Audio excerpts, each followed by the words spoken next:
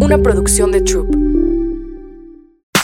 Hola, soy Hildelisa y te invito a escuchar Bonita Inside Out, Belleza sin filtros. Un podcast de belleza, salud mental y bienestar con los expertos y especialistas top de la industria. Por Troop Audio. Ya es hora de cambiar los estándares establecidos de belleza y ser fiel a nuestra esencia.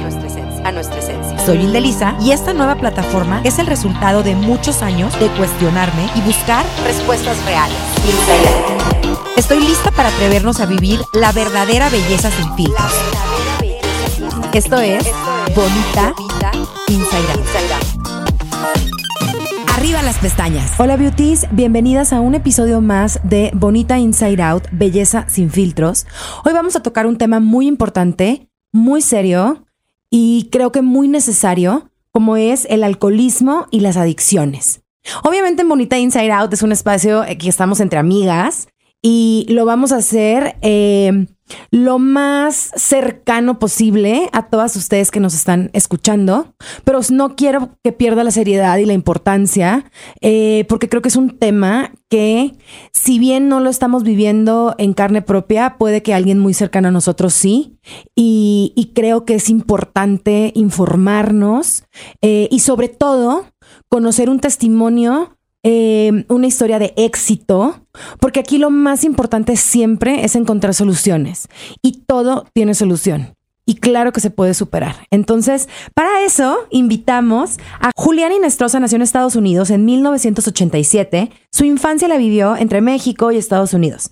Estudió diseño de modas con especialización en fashion styling en The School of Fashion Design de Boston, Massachusetts. Desde muy pronta edad tuvo contacto con el alcohol, sin tener las herramientas correctas para poder hacer uso de él de manera responsable.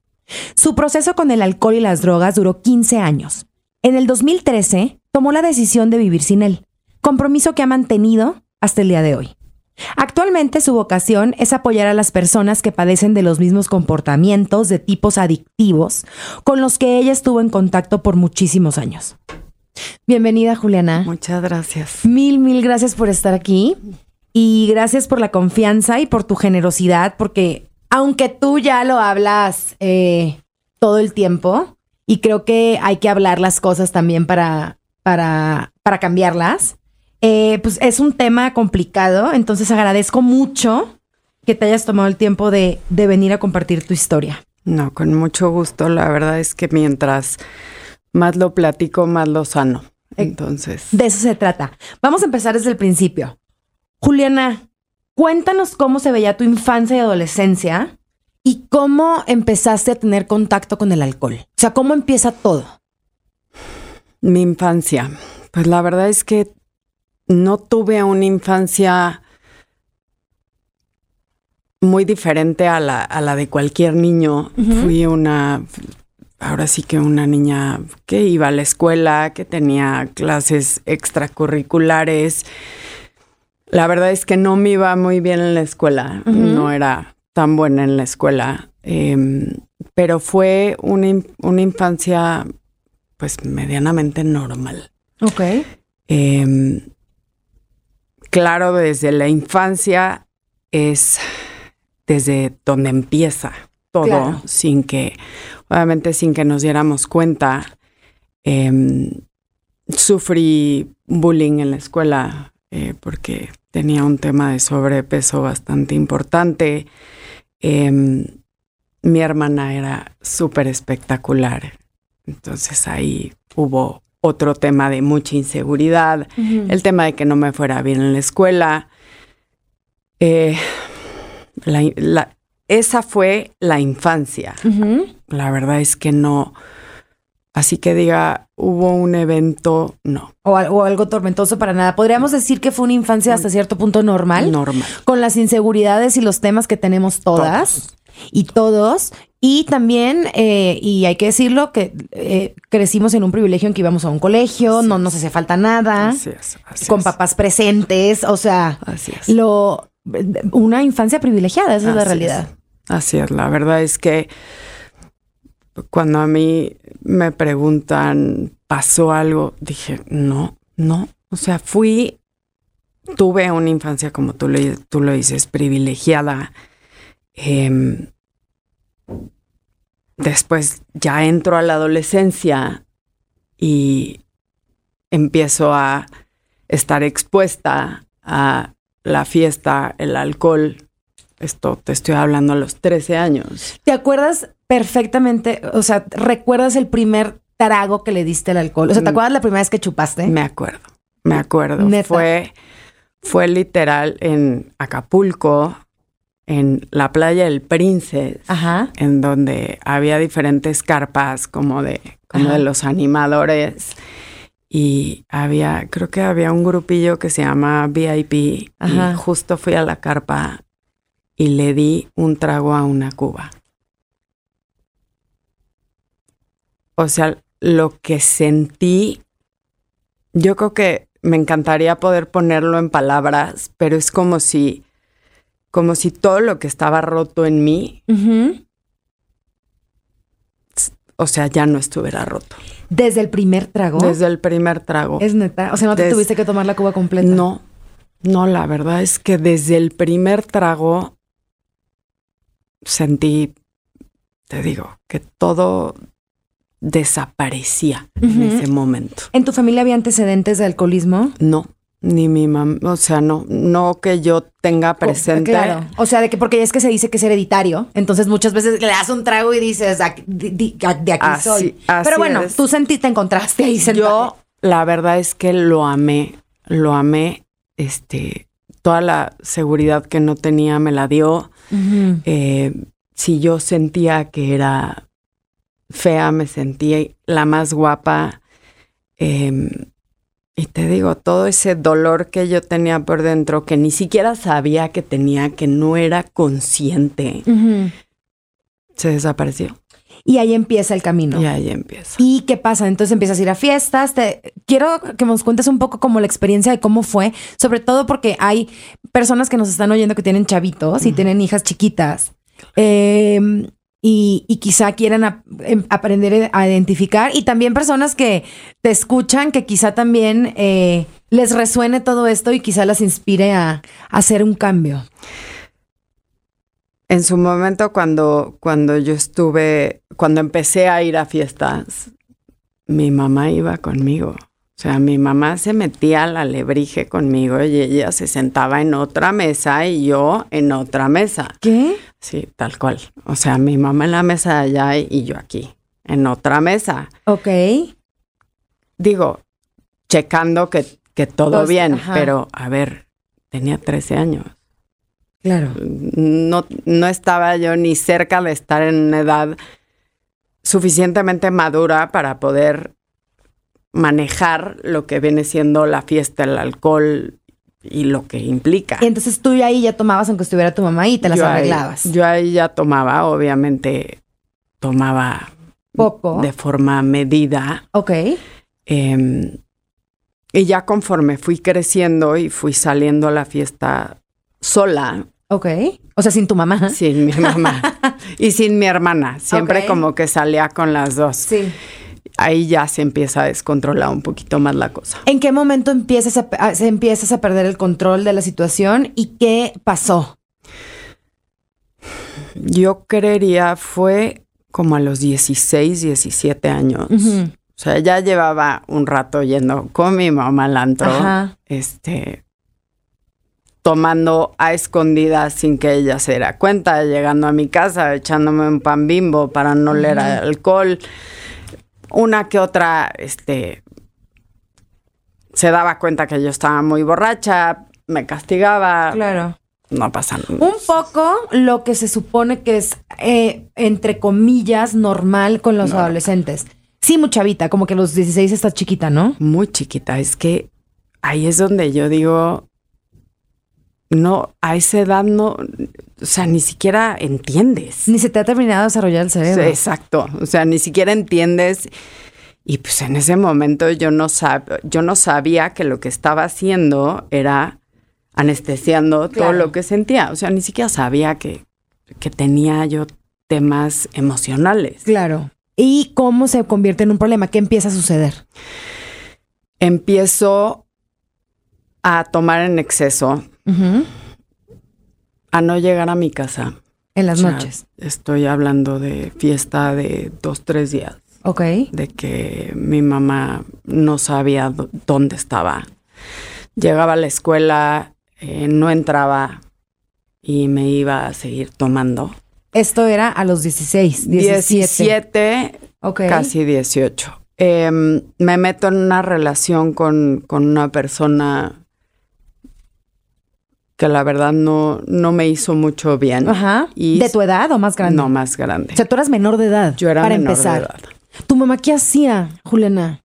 O sea, te le perdías 3 días a los 17. Dime qué hacía. Pobre mujer. Mi mamá trabajaba muchísimo, pero en estos momentos que yo me perdía, literal lo que hacían era hacer un backup entre gente que me conocía para saber en dónde había estado, qué había hecho, simplemente para saber si yo estaba bien. ¿Y a dónde te ibas? ¿Qué hacías? ¿No te acuerdas? Rebuscaba fiesta. O sea, de fiesta en fiesta en fiesta. Y cuando se acababa la fiesta, ahí era cuando regresaba a mi casa. Muchas veces me quedaba con esta persona que la verdad es que mi mamá no lo quería nada. Nada por quién era él. Y socialmente se sabía que no era una persona como de muy buenos hábitos. Y pues era mayor que yo, punto. Claro. Llegó un punto en donde mi mamá me dijo, no puedes seguir aquí. En tu casa. En su casa. En México. Ah, ok. Entonces, necesito alejarte de esta persona porque no te hace bien. Entonces... Perdón, tengo una duda. ¿Tu papá en todo esto estaba presente? No. Ok. Mis papás se divorciaron cuando yo tenía 13 años. 13. Que curiosamente es cuando empiezas a tomar. Casual. ¿Y qué pasó con tu papá? Mi papá se volvió a casar. Ok. Se fue a vivir a Colombia. Ok. Tiene su familia, su esposa y su hijo. Ajá. La verdad es que en todo este proceso, sí, claro que estuvo presente, pero no es lo mismo estar a distancia. Sí, claro. Que estar... Entonces, regresamos al tema. Tú tienes 16, 17, tu mamá desesperada, no sabe qué hacer contigo. No me lo puedo ni imaginar. Es que como que se te salga un niño, tu hijo o tu hija así de control. Yo creo que llega un punto, yo no soy madre, en el que, ¿qué haces? No. O sea, ¿cómo lo obligas? Justo me pasó el otro día que no encontraba a mi hijo y te estoy hablando de un transcurso de 5 minutos. O sea, ¿tus hijos son chiquitos? Chiquitos. Ajá. La angustia que yo sentí, yo decía, ahora imagínate mi mamá 2, 3 días sin saber. Qué barbaridad. Está viva, está muerta. Entonces me voy fuera de México a Boston, a un boarding school. ¿No fuiste a una clínica de rehabilitación todavía? En ese momento no considerábamos que mi tema de alcohol fuera un problema. Ok. O sea, era una niña descarriada y rebelde. Y desmadrosa. Y que le gustaba la fiesta. Hasta ahí. O sea, simplemente rebelde. ¿Te mandan a un internado en Boston? Me mandan a un internado en Boston del cual me corren. Ok. Me corren al poco tiempo, porque casualmente me fui a Boston y me di cuenta en Boston que estaba embarazada. Ok. Entonces, de tu novio de México. Sí. Mayor de edad. Tú menor de edad. Yo menor de edad. ¿Y qué le dijiste a tu mamá? No. Ok. No le dije absolutamente a nadie. Ok. Busqué una fundación que pudiera ayudarme con el costo del aborto. Solo me ayudaban con la mitad, entonces me tardé un tiempo en poder conseguir la otra mitad. Ok. Y ya para cuando lo conseguí, ya fue un procedimiento de 2 días. Ok. Entonces fueron 2 días que me tuve que ir de pinta de la escuela. ¿Y por eso te corren? Y por eso me corren. Primer día no hubo tema. Segundo día llego y me dicen, empaca tus cosas. Juliana, ¿no le compartiste a nadie esta información? A nadie. ¿Cuánto tiempo?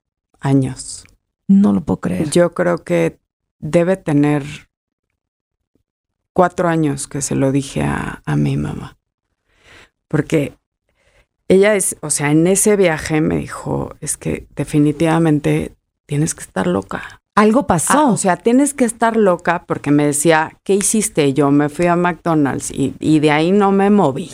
Ok. Entonces me dijo, genuinamente tienes que estar loca. Ok.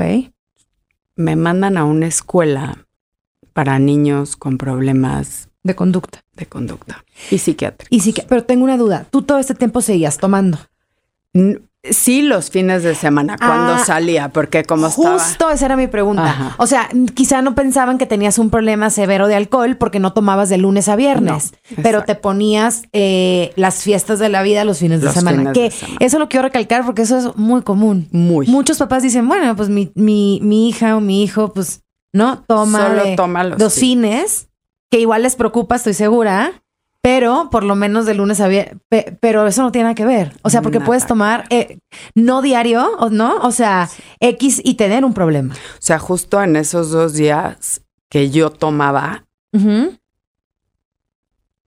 o sea, las cosas que hacía, las cosas que me pasaba, porque, a ver, hay una realidad, que siendo mujeres estamos en desventaja cuando nos emborrachamos.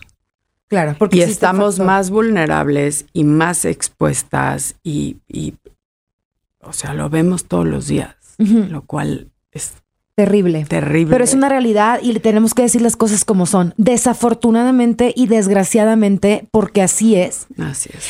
Sí, las mujeres estamos en desventaja, porque desafortunadamente es más fácil para un hombre aprovecharse de eso para cometer abusos y otras cosas que si estando en tus 5 sentidos no suceden tan fácil. Ojo, no estoy diciendo que es que estaba borracha. Al contrario, me parece peor. Totalmente. Porque una puede tomar totalmente cuando no es un problema y lo tienes controlado o no, o sí, como sea. O sea, nunca va a ser una excusa para que eso dé pie o que te culpen de que te pase algo. Justo. Sin embargo, es la sociedad en la que vivimos. Justo yo tengo 2 hijos y... Hombres. Ok. Y todos los días les digo, una mujer no se toca. Sin consentimiento. Sin consentimiento. Exacto. En pandemia, algo le pasó a mi cuerpo que literal tuve como... mi cuerpo colapsó. Okay. Y físicamente no me podían tocar. O sea, no me podían nadie. Okay. Ni mi esposo, ni mis hijos. Entonces, a ver, claramente dije, a ver, aquí hay algo. Claro. Voy con una persona. Siempre tuve la duda de si en el transcurso de mi vida ocurrió un abuso del cual yo no sabía. No te acuerdas. Del cual no me acuerdo o lo bloqueé. Entonces dije, no, seguro alguien abusó de mí. Mohamed, como que nunca he sido de las que le da miedo buscar y ver lo que hay. Me metí a buscar y después de varias sesiones nos dimos cuenta que no fue un abuso, fueron cientos de abusos, porque cada persona o que estaba conmigo cuando yo estaba inconsciente o que yo accedía a estar con él, pero igual estaba bajo la sustancia, mi cuerpo lo tomaba como abuso. Claro. Fueron años de abusos. Ay, Juliana. Pero nadie nos dice esto. Pero por eso estás aquí. Ay, gracias por compartirnos eso. Nos regresamos un poquito. Te corren del colegio en Boston y te mandan literalmente a un colegio... A un psiquiátrico. Esa es la realidad. Donde podía acabar la prepa. Ok. Ahí estuve medianamente controlada. Y contenida. Sí salía los fines de semana y me quedaba con mi hermana que ya se había ido a vivir a Boston. Y coincide que me relaciono empiezo a salir con un turco. Ok. Que vivía ahí también en Boston. Y salía mucho de fiesta con él, pero ahí ya empezaban los temas fuertes. Entonces, a este turco lo conocí porque me iba al hospital, porque me había caído, se me había abierto la quijada en Borracha. El antro, claro. Okay. Y yo sola iba al hospital a que me cosieran. Y este tipo me dijo, no puedes ir sola, yo te acompaño. Y ahí lo conocí. Entonces salía yo los fines de semana. Del hospital. Del hospital psiquiátrico. Te ibas a los fines de semana. De fiesta. Y ahí empezó realmente el problema severo. Ahí empezó fuerte. Sales del colegio perdón, de la clínica o del hospital, no sé qué sea, de la institución, y empiezas la universidad. En Boston. En Boston. Y ahí es donde empieza el destrampe absoluto. De absoluto. Y ahí empieza el tema de las drogas. No, empezó aquí en México. Antes. Después. Ok. Entonces, ahí era solamente alcohol. Solo alcohol. ¿Qué pasa en Boston? En Boston, tomar sin control.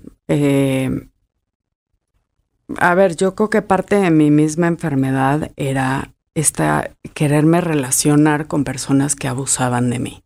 Uh-huh. Entonces, empieza esta relación con este turco en donde sí yo tomaba mucho, él tenía creencias bastante conservadoras y yo era la menos conservadora de esta vida. Entonces empezamos él y yo a tener un poco de problemas y un día hay una pelea tan fuerte que mi mamá me dice, te tienes que regresar a México porque, o sea, te va a matar uno de estos días. Entonces me regreso a México. ¿Tu hermana se queda en Boston? Mi hermana se queda en Boston. ¿Y te regresas a México a casa de tu mamá? A casa de ¿Sola con tu mamá? Sola con mi mamá. Y ahí es... O sea, fuerte, porque pues yo había vivido sola durante 2 años, uh-huh. No, como año y medio. Y de repente regreso, entonces, ¿y qué quieres hacer en la vida? Y yo, pues yo quiero estudiar moda, pero bueno, uh-huh. Ok, se puso en pausa, entonces empiezo a hacer un diplomado en gastronomía. Aquí en México. Aquí en México. Todo bien, sí, salía de fiesta. La verdad es que casi no iba a clases. Uh-huh. Me iba a tomar. Ok. Es lo que hacía. Y de ahí me vuelvo a reencontrar a este exnovio por el cual uh-huh. me fui. Claro, el innombrable. Ándale, el innombrable. Y Naco, perfecto. Estábamos en el Fishers. Uh-huh. Y... O sea, es que... Qué bárbaro. Estábamos en el Fishers y yo iba no me acuerdo si con una amiga y mi primo y llega él uh-huh. con otro amigo. No sabía que ibas a estar ahí. No, sí. Ya estaban en contacto. Ya. Okay. Y pues nada, yo me puse borracha, lo normal en mí, uh-huh. Pero mi primo también. Y mi primo era... responsabilidad mía. Ok. Me dice esta persona, me lo voy a llevar al baño. No, ahorita regresamos. Ok. Se lo lleva y veo que él sale sobrio. Ok.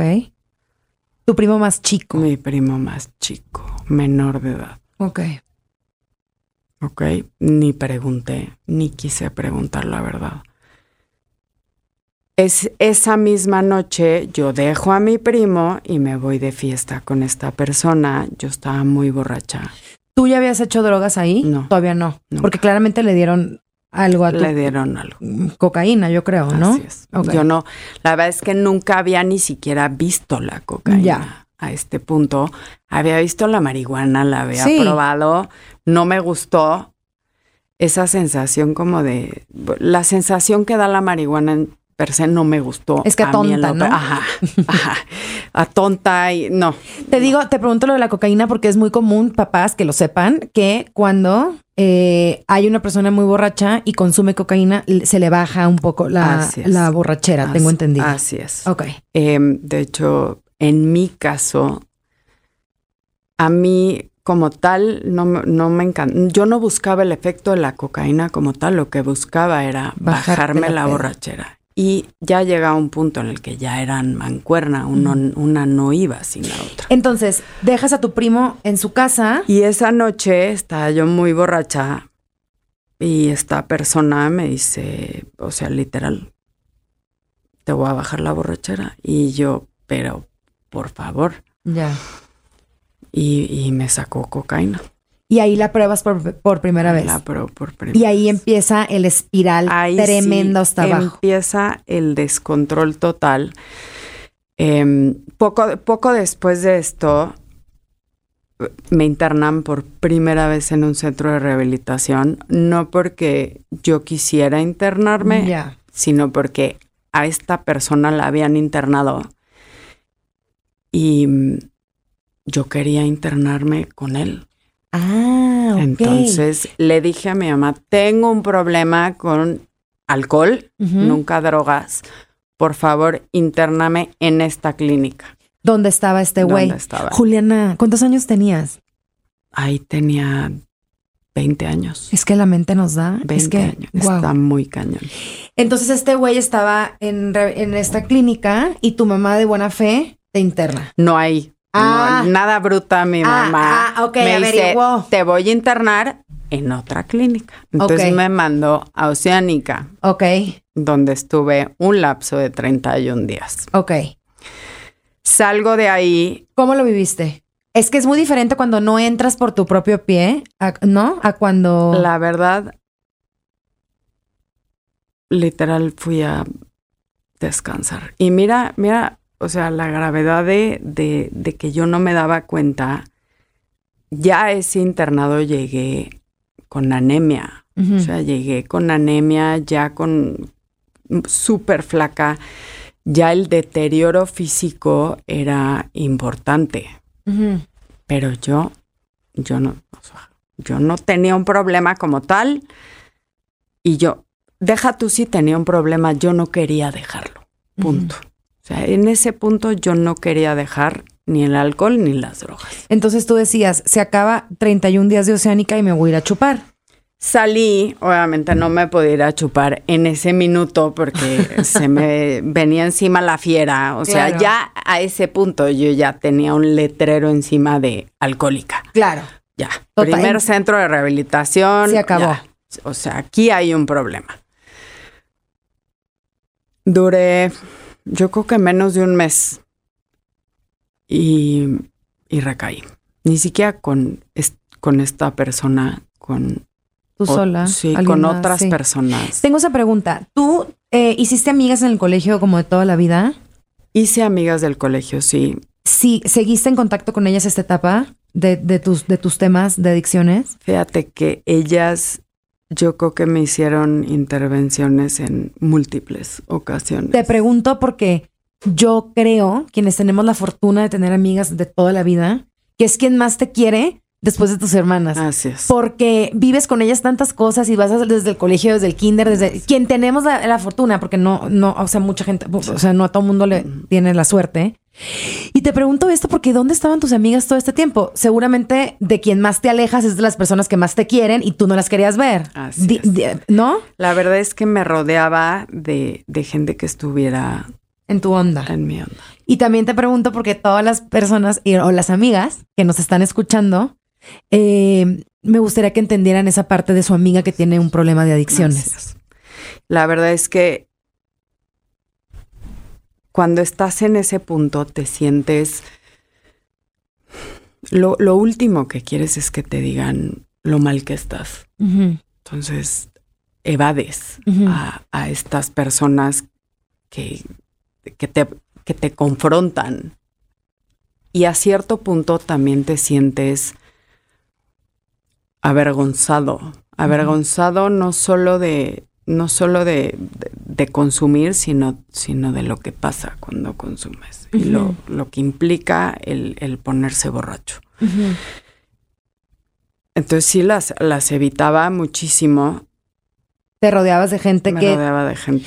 Ahora, yo tengo una duda. ¿Sales de tu primera rehabilitación? ¿A cuántas fuiste? A 4. Ok, sales de la primera, al menos del mes empiezas a consumir otra vez y ahí sí ya, yo quiero saber, cuando hay una recaída, ¿es más fuerte el consumo?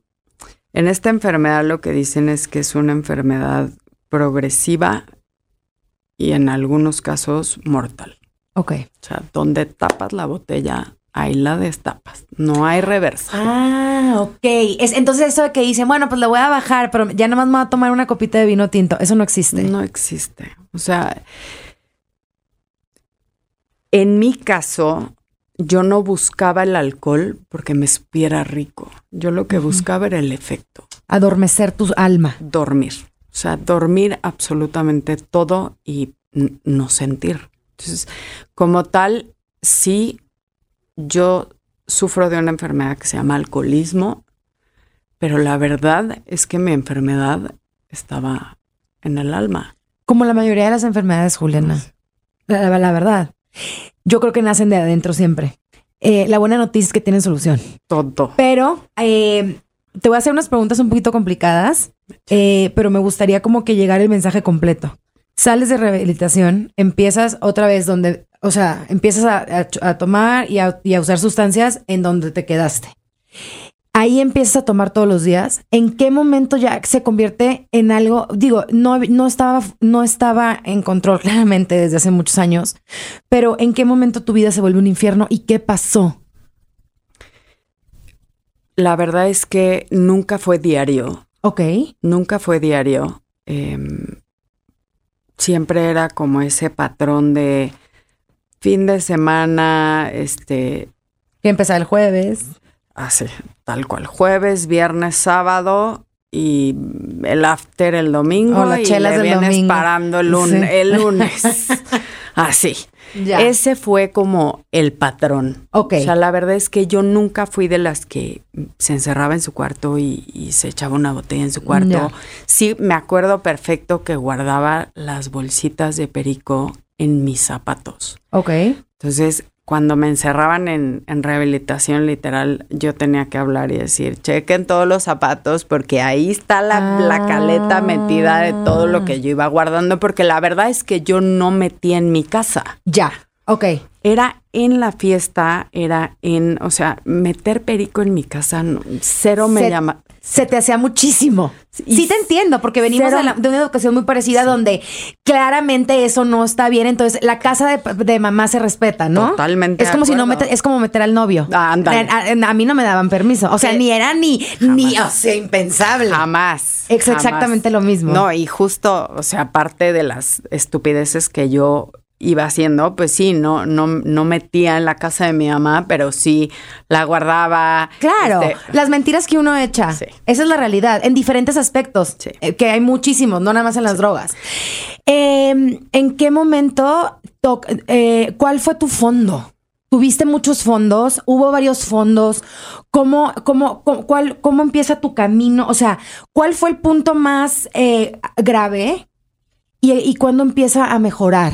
Mira, como línea del tiempo, primer centro de rehabilitación, llego medianamente no tan mal. Segundo centro de rehabilitación, llego embarazada. ¿Tú pediste ir? No. ¿O también te hicieron una intervención? Me hicieron intervención. Ya a ese punto mi mamá me hizo una prueba de un antidoping y salió que positivo en cocaína. Entonces ya mi mamá sabía que había un problema severo. Sí. Tercer centro de rehabilitación, me encuentran completamente golpeada de pies a cabeza sin yo saber qué me había pasado. Sigo sin saber qué me pasó. ¿Y dónde te encuentran? Me encontraron en una colonia bastante... O sea, te perdiste otra vez. Mi duda es, en esos inters de rehabilitaciones, ¿qué pasaba en tu familia? ¿Qué pasaba con tu hermana? ¿Qué pasaba con tu mamá? Tu papá estaba en Colombia, pero, o sea, la parte familiar, que yo sé que es otra parte, o sea, ¿cómo se vivía? Yo creo que los que más lo sufrieron fueron ellos. Mi mamá buscaba ayuda por todos lados, que si Al-Anon, que si le daban consejos, le decían, suéltala. ¿Seguías viviendo con ella? Seguía viviendo con ella porque ella en su mente sentía que mientras yo tuviera un lugar en donde dormir... No te iba a perder. Y no me quería quitar eso. Uh-huh. O sea, tener un lugar a donde llegar. Yo la comprendo. Entonces, todo el mundo le decía, ya suéltala. Y ella no me soltó. Mi hermana siempre viviendo lejos, lo sufría desde lejos. Cada que yo me perdía entre las dos, me buscaban como podían. Mi hermana siento que emocionalmente se fue alejando para protegerse y cuidarse, uh-huh. Lo cual me parece lo más sabio cuando hay un alcohólico activo. Pero mi mamá no pues no. Es tu mamá. No, y no podía. No, no podía. Claro que no. Como si yo vivía en su casa, veía el estado. Entonces ya era como el drill de cuando Juliana llega los fines de semana, darle la pastilla del plan B, porque ya a ese punto yo Ella ya te la llevaba daba. 2 embarazos, sí. Entonces, cuéntame esa dinámica. ¿La quieres compartir? Claro. ¿Cómo eran tus fiestas? O sea, viviendo con tu mamá. Mira, mi mamá, pobre mujer, yo creo que en esa desesperación de quererme controlar, quererme cuidar, proteger, quitemos la palabra controlar, porque no es un tema de controles, no quiero que mi hija se muera. A este punto solo me encerraba en un cuarto por fuera. Ok. O sea, cada que yo llegaba, me encerraba por fuera, me daba la pastilla del plan B y a este punto nada más. Uh-huh. Ya después del tercer centro de rehabilitación, al cual ya entré en un estado físico un poco más complejo, ahí me dan antipsicóticos, porque en Cuba tratan... Me fui a Cuba. En Cuba tratan... La tercera vez. Las primeras 2 fueron en México. Las primeras 2 en México. En Cuba tratan el alcoholismo como una enfermedad mental. Entonces te dan pastillas para tratarlo. Ellos no creen en AA. Entonces, ya después de Cuba, yo llegaba de fiesta, mi mamá me encerraba, me daba un antipsicótico, la pastilla del plan B, y yo me dormía 1, 2, 3 días. Juliana, ¿siempre querías estar anestesiada? O sea, ¿siempre querías estar dormida? Yo sí. Ahora, las 3 veces que te fuiste a rehabilitación, ninguna de las 3 fueron por tu propia voluntad. Entonces, regresabas y volvías a consumir. Así es. ¿Consideras que eran recaídas? Todas. ¿O realmente nunca dejaste, sabes? Nunca lo dejé. Sí, o sea, quito la palabra recaída porque la verdad es que yo nunca quise. Nunca quisiste. Tomar. ¿Cuál fue tu fondo? ¿Cuándo dijiste, se acabó, quiero curarme? Nunca te dijiste ya que me muera, no me importa. Justo ya el último día que consumí, llevaba ya 3 días de fiesta. Mi mamá me fue a encontrar en el restaurante de un hotel que está en el sur, el Camino Real. Uh-huh. Me acuerdo que me sacó a empujones del restaurante.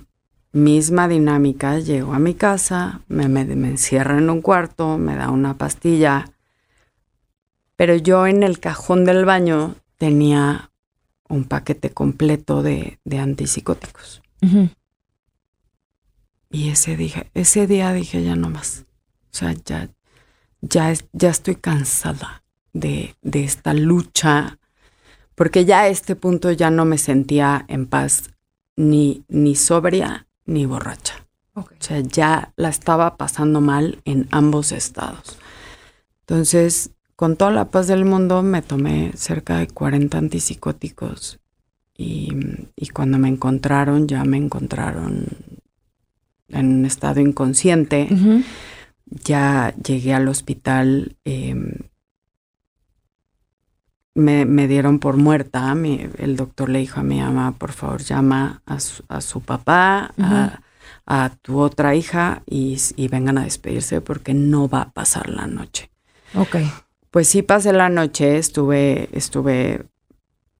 en coma out algunos días, uh-huh, y cuando desperté no era yo. O sea, estaba yo en otro planeta. Entonces alucinaba, me tenían que amarrar porque yo me arrancaba todo. En ese momento mi mamá le dice a mi papá, yo ya no puedo más con esta niña, por favor, llévatela. Entonces, ni siquiera cuando logré aterrizar, cuando ya médicamente estaba estable y me dan de alta, mi papá me encarama en un avión, nos vamos a Colombia y me encierra en otro centro de rehabilitación. Al que tú tampoco querías ir. Al cual yo me quería morir en este punto. Y yo decía, ¿por qué no me morí? Porque tenías que quedarte a hacer cosas increíbles. Genuinamente. Entonces, me tardé un ratillo en aterrizar, en pensar como pienso normalmente, o sea, en dejar de tener como la visión nublada, el pensamiento nublado. Y tan pronto yo me sentí bien, o sea, así de perra es esta enfermedad. Le dije al dueño de la clínica, yo no tengo por qué estar aquí. Me quiero salir.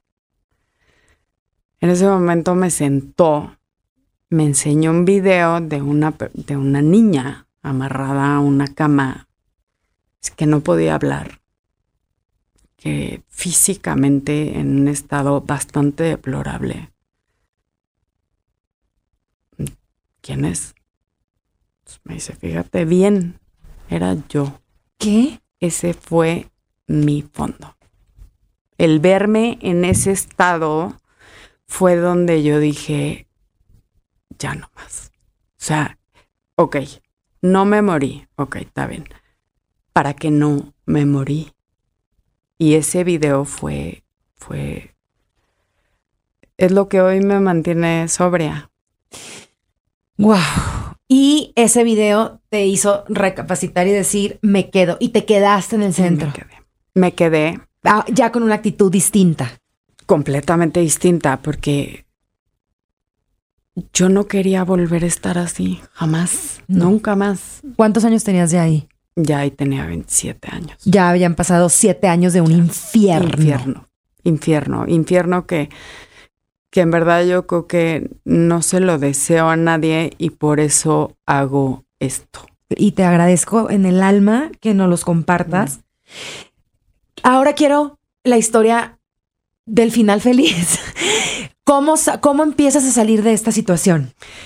De la mano de ahora sí que claramente no... estar en donde estoy ahorita no lo he logrado sola. Una red de apoyo muy impresionante entre terapeutas, en su momento AA. Poquito después de que salí de la clínica... ¿De Colombia? De Colombia, empecé a salir con la persona que hoy es mi esposo. Oye, tengo una duda. Para recuperarte tienes que querer recuperarte, estar convencida. No hay de otra, ¿verdad? No hay de otra. Ok. O sea, para mí es muy triste cuando llegan y me dicen, es que hay esta persona que está tomando, ¿qué puedo hacer para que quiera dejar de tomar? Absolutamente nada. Ok. Porque la persona tiene genuinamente que darse cuenta que el alcohol le hace daño. Ok. Entonces, yo me tardé 15 años. Ok. Sales de la clínica y al poquitito tiempo conoces a quien hoy es tu esposo.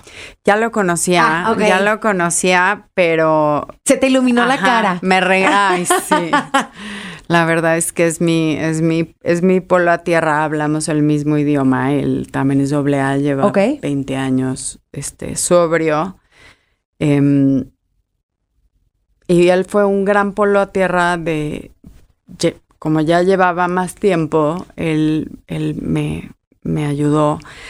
Al poco tiempo, ya que regresé a México, ya embarazada, etcétera, fue donde empecé a cambiar un poquito la red de apoyo. Ya no, yo hoy en día ya no voy a AA. Embarazada de tu primer bebé de ahorita. Ok.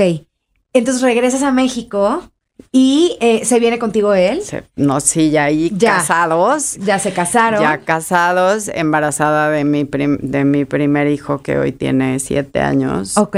Y después tuve otro. Ok. Que hoy tiene 4. Ahorita nos cuentas. Regresas a México y empiezas otra vez tu proceso en México, ¿no? En México, pero ya con una red diferente de apoyo. Dejo de ir a AA. ¿Por qué dejaste de ir a AA?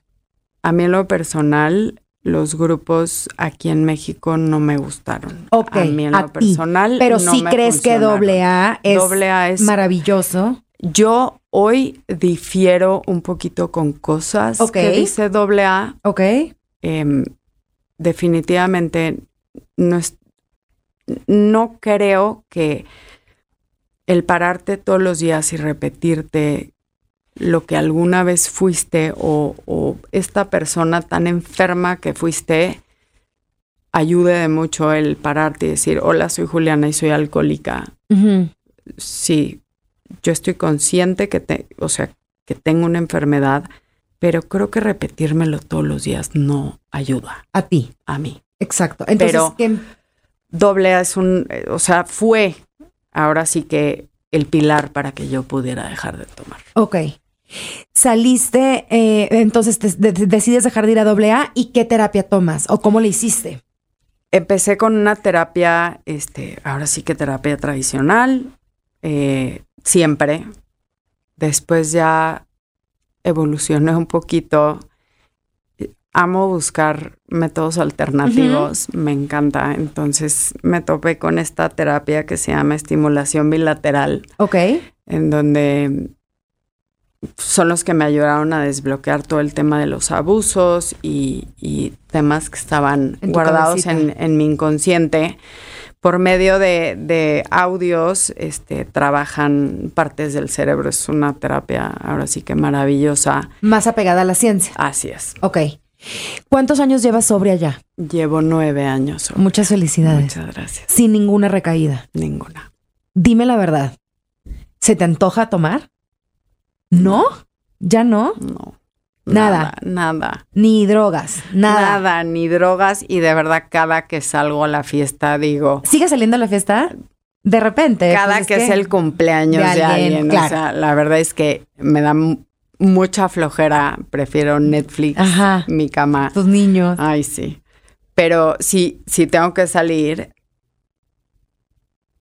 Hijo, no. ¿Te cuesta mucho trabajo? Mucho. Desde el olor, desde el comportamiento, desde... No puedo conectar como con eso. Supongo que también, como dices, los olores, las memorias, todos son... pues son como triggers, ¿no? Son como jalan el gatillo, como que te recuerdan a una época terrible de tu vida de la cual afortunadamente pudiste salir adelante. Desde el olor. El olor al cigarro con el alcohol. Fuiste al infierno y regresaste. Tal cual. Ahorita te voy a preguntar tus mayores aprendizajes, pero antes me gustaría que me compartieras cuáles son los focos rojos que tenemos que ver como mamás, como hermanas, como amigas. ¿Qué es lo que tú, en tu experiencia, recomiendas o nos aconsejas desde tu punto de vista hacer? Yo sé que cada caso es muy específico, pero en general. Focos rojos. Mira, en mi caso, yo creo que fue el hecho de, aislarme. O sea, el momento en el que yo me empezaba a aislar es porque ahí había algo. Yo creo que estar al pendiente de nuestros hijos. O sea, estar al pendiente de... Y no estoy diciendo que nos tenemos que ir a meter al antro con ellos. Es lo que te iba a decir, Juliana. Tu mamá iba a la alebrije contigo. O sea, y no lo vio. Estar pendiente quizá en el día a día, en las pequeñas cosas. En el día a día, cercanía. Comunicación. Hablar de los temas. Yo no sabía qué era el alcohol. Yo no sabía el efecto que daba el alcohol. Yo no sabía lo que eran las drogas. Yo no sabía el efecto que daban las drogas.